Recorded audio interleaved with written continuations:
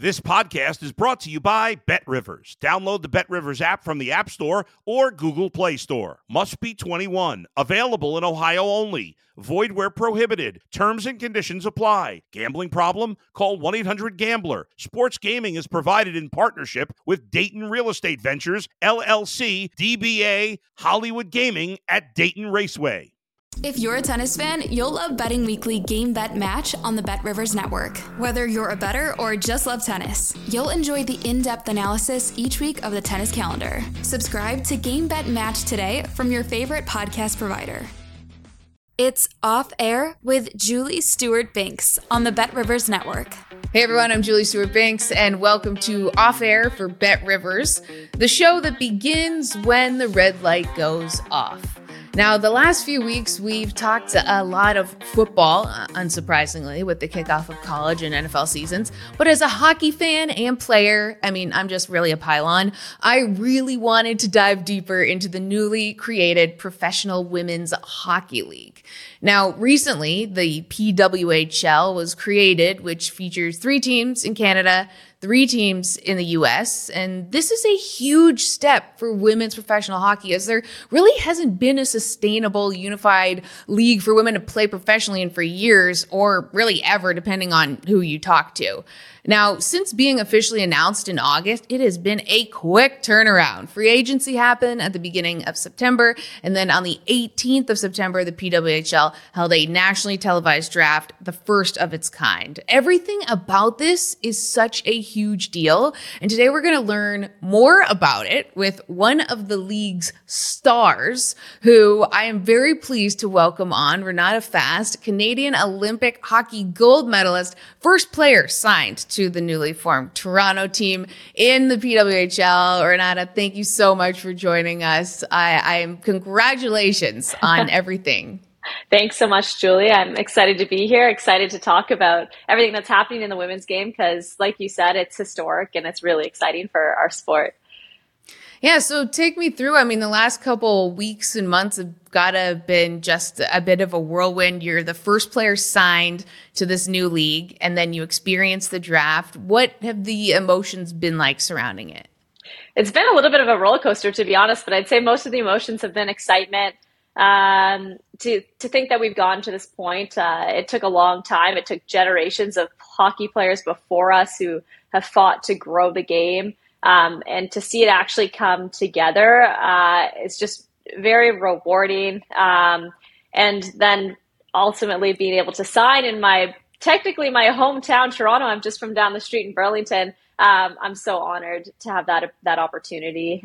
It's just been such an incredible couple weeks. The draft yesterday was so special to see players and their families celebrate being announced. So just a lot of emotions, but a lot of excitement for what's to come and for the future of our game. And looking at Toronto, call me out on this, but it feels a little bit like Team Canada. Well, a little bit. It's hard when you have Gina Kingsbury at the helm of it all, who is so well versed with all the Canadian players. But there was a lot of Canadian talent in the draft overall, like not just even national team players. There was a lot of Canadian players. A lot of Canadians went off the table early. But yeah, that familiarity with Gina Kingsbury and Troy Ryan from the national team definitely makes things a little bit easier for all of us because we know what to expect. We know the culture that they want to create. But I'm not going to complain about that Team Canada feel that we have. I found it interesting when we look at women's hockey, it's kind of usually been a lot of USA, Canada talk. But there were people that were drafted from different nations and emotional interviews given from people all over the world. So I find this interesting. Like, in what way is the PWHL, do you think, going to be unique from every other league that has tried and failed in the past to bring women's professional hockey to North America? Yeah, that's one of the coolest things about this league is that the goal is to have every best player in the entire world playing in this league, because that's what you want. You want all the best talent. It grows the game internationally. It grows players' abilities all together to be able to practice with one another every single day. So the ultimate goal is to get all the top players in one league. And that's something that we haven't been able to do. And it's largely due to the fact that the foundation of the league wasn't in place to be able to bring over players from Europe and for them to move all the way to North America without the financial support that they could do it. That's really challenging. But now we're in a place where the structure of the league is built in a way that players can come in, just focus on hockey. They're able to relocate. There's assistance with relocating.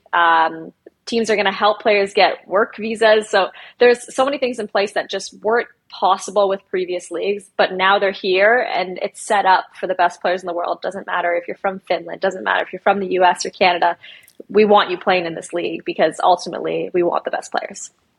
And knowing just what it's been like in the past, lack of resources or lack of funding, and seeing that what you just mentioned, like being able to have clubs being able to bring these players over, get them work visas, even seeing, on Twitter when you were announced as signing a 3-year deal, like it feels so big for me watching it as an outsider, like, oh my gosh, this is the NHL for women. Like this is if women were running the world finally. And so what is it like for you to actually see like, oh my gosh, we're going to have funding coming in and wow, I have like player cards and like people are buying my jerseys and like all this kind of stuff.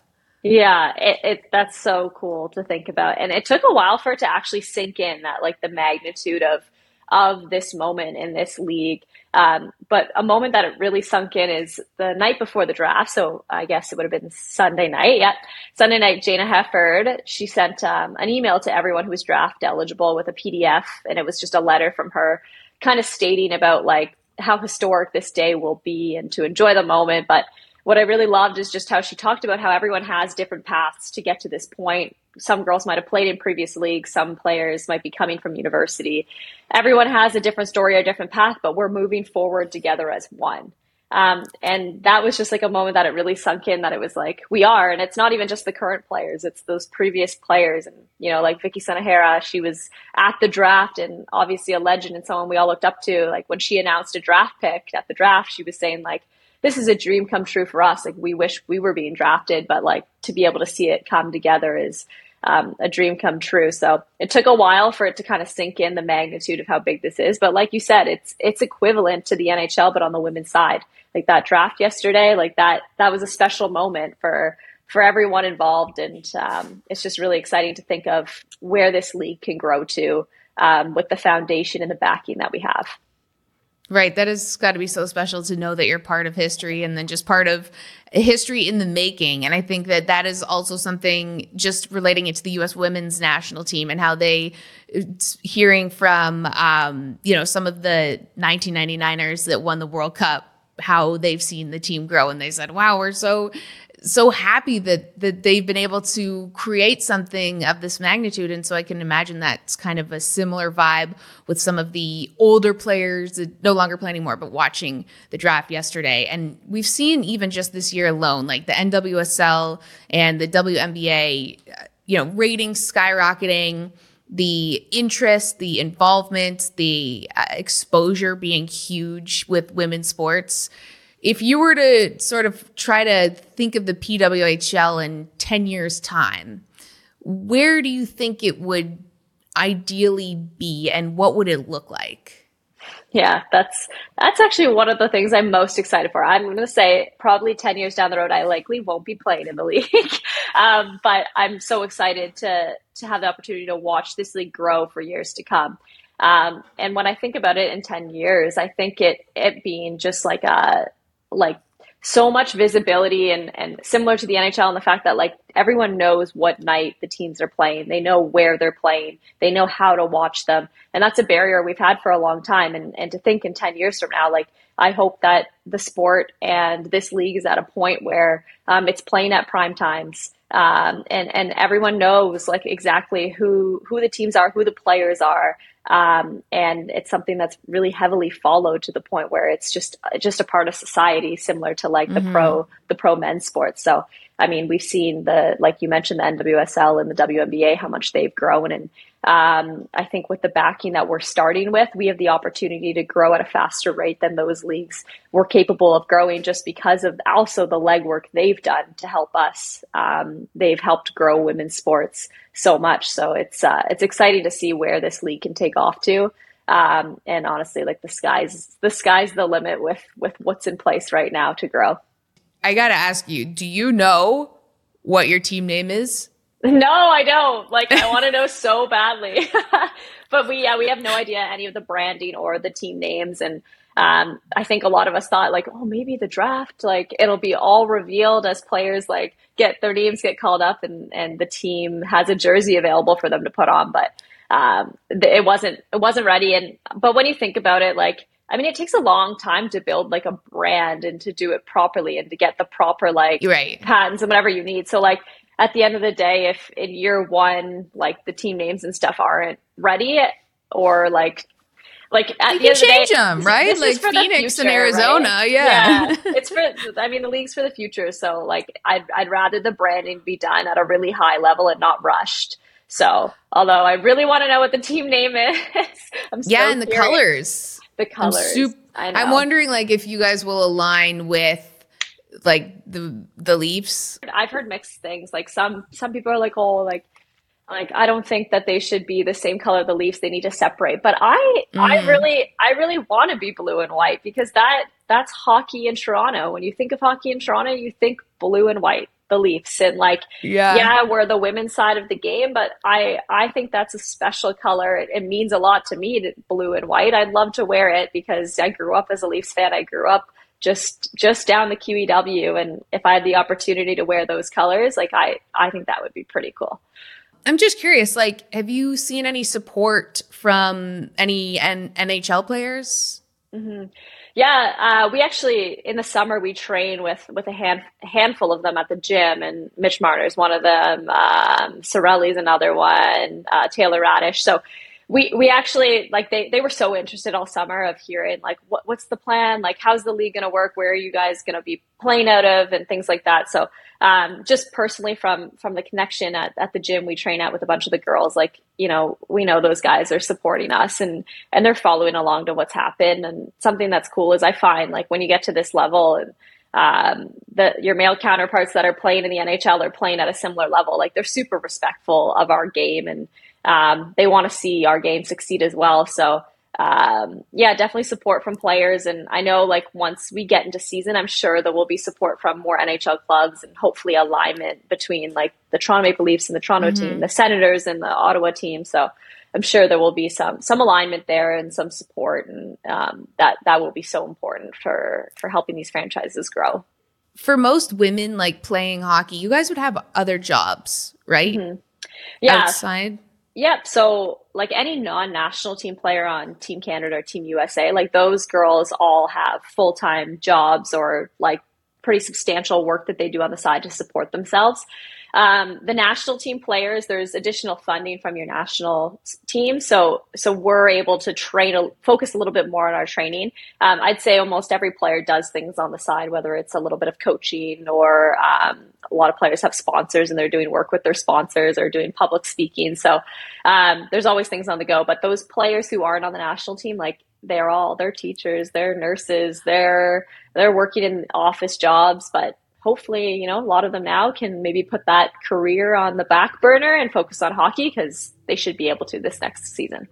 Yeah, I mean, balancing both of those things would be insane too. And I'm sure also the women that are moms too, having kids. And I don't know how pro athletes have, I don't know how anyone has children and does a job, but I mean, how pro athletes have kids. It takes a lot of commitment to come back. I've even seen, like, Natalie Spooner, like, watching her this past year, having Rory, and then making a comeback for the World Championships, and just to see, like, the sacrifices that she had to make to get there and the challenges that were on her body to do it. And, like, it's so inspiring. And I don't think like a lot of people realize really how difficult it is to do to have a child and to come back to peak performance. Because before it's kind of challenging. There wasn't like a league to really support you in doing that. But hopefully more girls will have children and then come back and play, because the pro league is set up in a way that you can be supported through that. Whereas before it was like there was no support for that. So what was really driving you to get back into shape to play?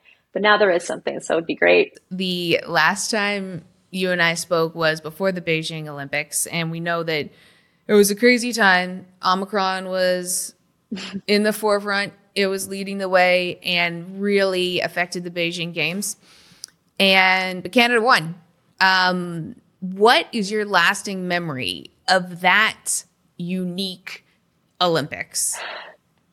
Yeah, that was a crazy time. Like, holy smokes. Sometimes it doesn't even feel real that happened. There's just so many hurdles to jump over to make sure that we were all healthy and able to play. But the memory that is the like lasting in my mind, like obviously the gold medal and the celebrations, but it was something like just about our group and our team and the whole season. We had a really special group of players and so connected, and everything was for the team. Everyone, we were like a big family. Like through that COVID year, like we couldn't be around our own families. Like we were centralized just together, and we really like all came together. But before we went off to the Olympics, we had a team building session where we learned a hip hop dance with an instructor through Zoom, and like we all like learned the routine, and it was so silly. Like all of us were like laughing our head off as we're doing this, because we're not dancers, we're hockey players. Like some girls can have the moves, but not everyone.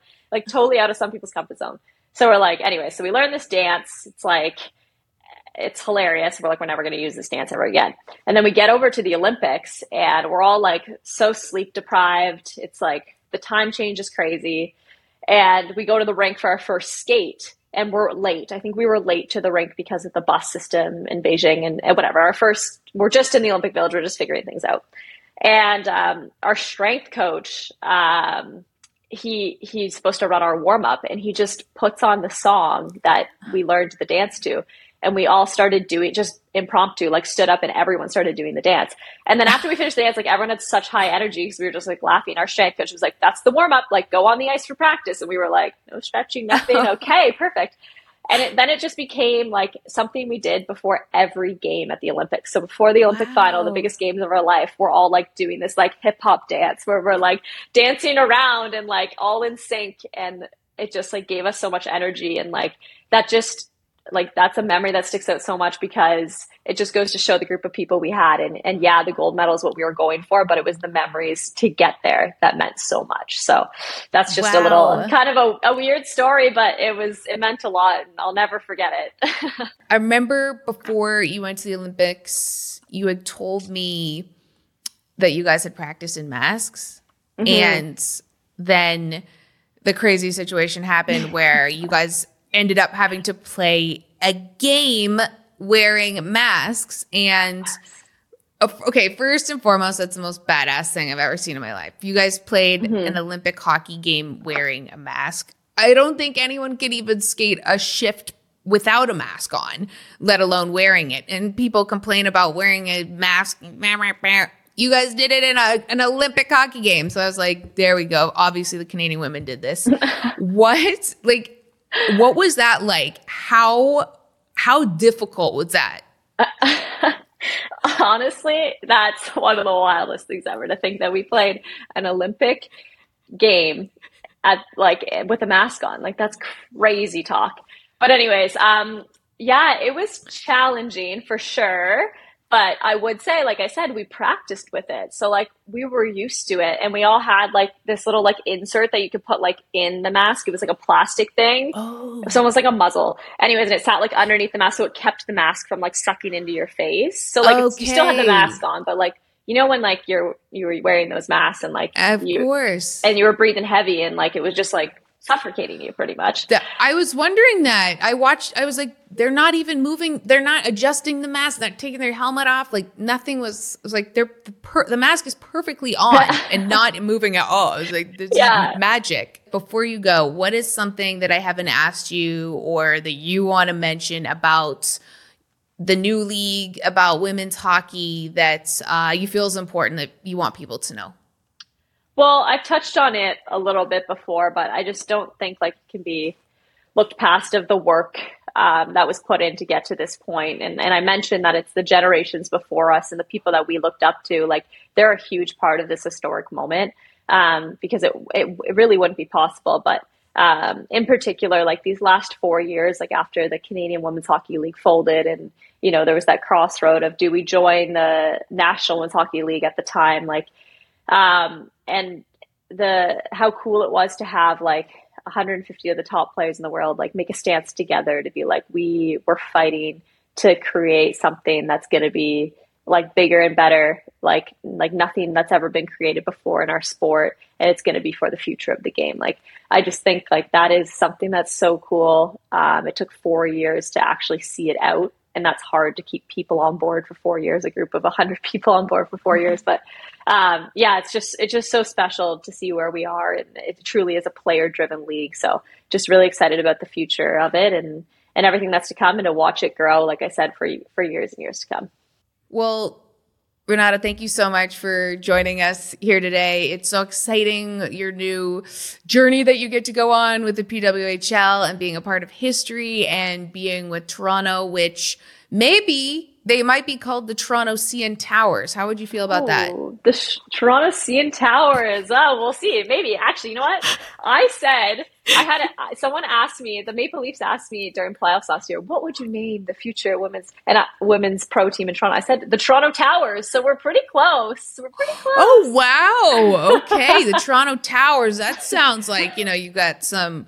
Like, that sounds like a defenseman right there that would say that, I don't think that's going to be the name, but it's the first thing that came to my mind. Guess that's the first thing. I love that. Yeah. Okay, but I think there might likely be a CN Tower on that jersey at some point if they're the Towers. Yeah, very curious. So. There's so many wonderful Toronto establishments it could possibly be about, and it probably won't even be about any of them, because that's what happens in professional sports. Renata, thank you so much for joining us here today. Good luck this season. Can't wait to see you roll through New York, and hit us up because you can come in studio if we're still a show by that point, and I will be watching for you on the ice. Awesome. Thanks so much. Thanks for having me. All right, guys. So that was Renata Fast. She is a Olympic gold medalist and an Olympic silver medalist as well, and playing in the PWHL. Make sure you guys check out wherever that's going to be on. We're not sure yet, but hopefully it will be nationally televised in the United States and in Canada, of course. And for more content off air, you can follow us on Bet Rivers social accounts, Twitter, YouTube, Instagram. And for more episodes, of course, go to YouTube. Bet Rivers, we got everything going on there. And for Off Air, we will see you next time when the red light is off. Thanks for listening to Off Air with Julie Stewart-Binks on the Bet Rivers Network.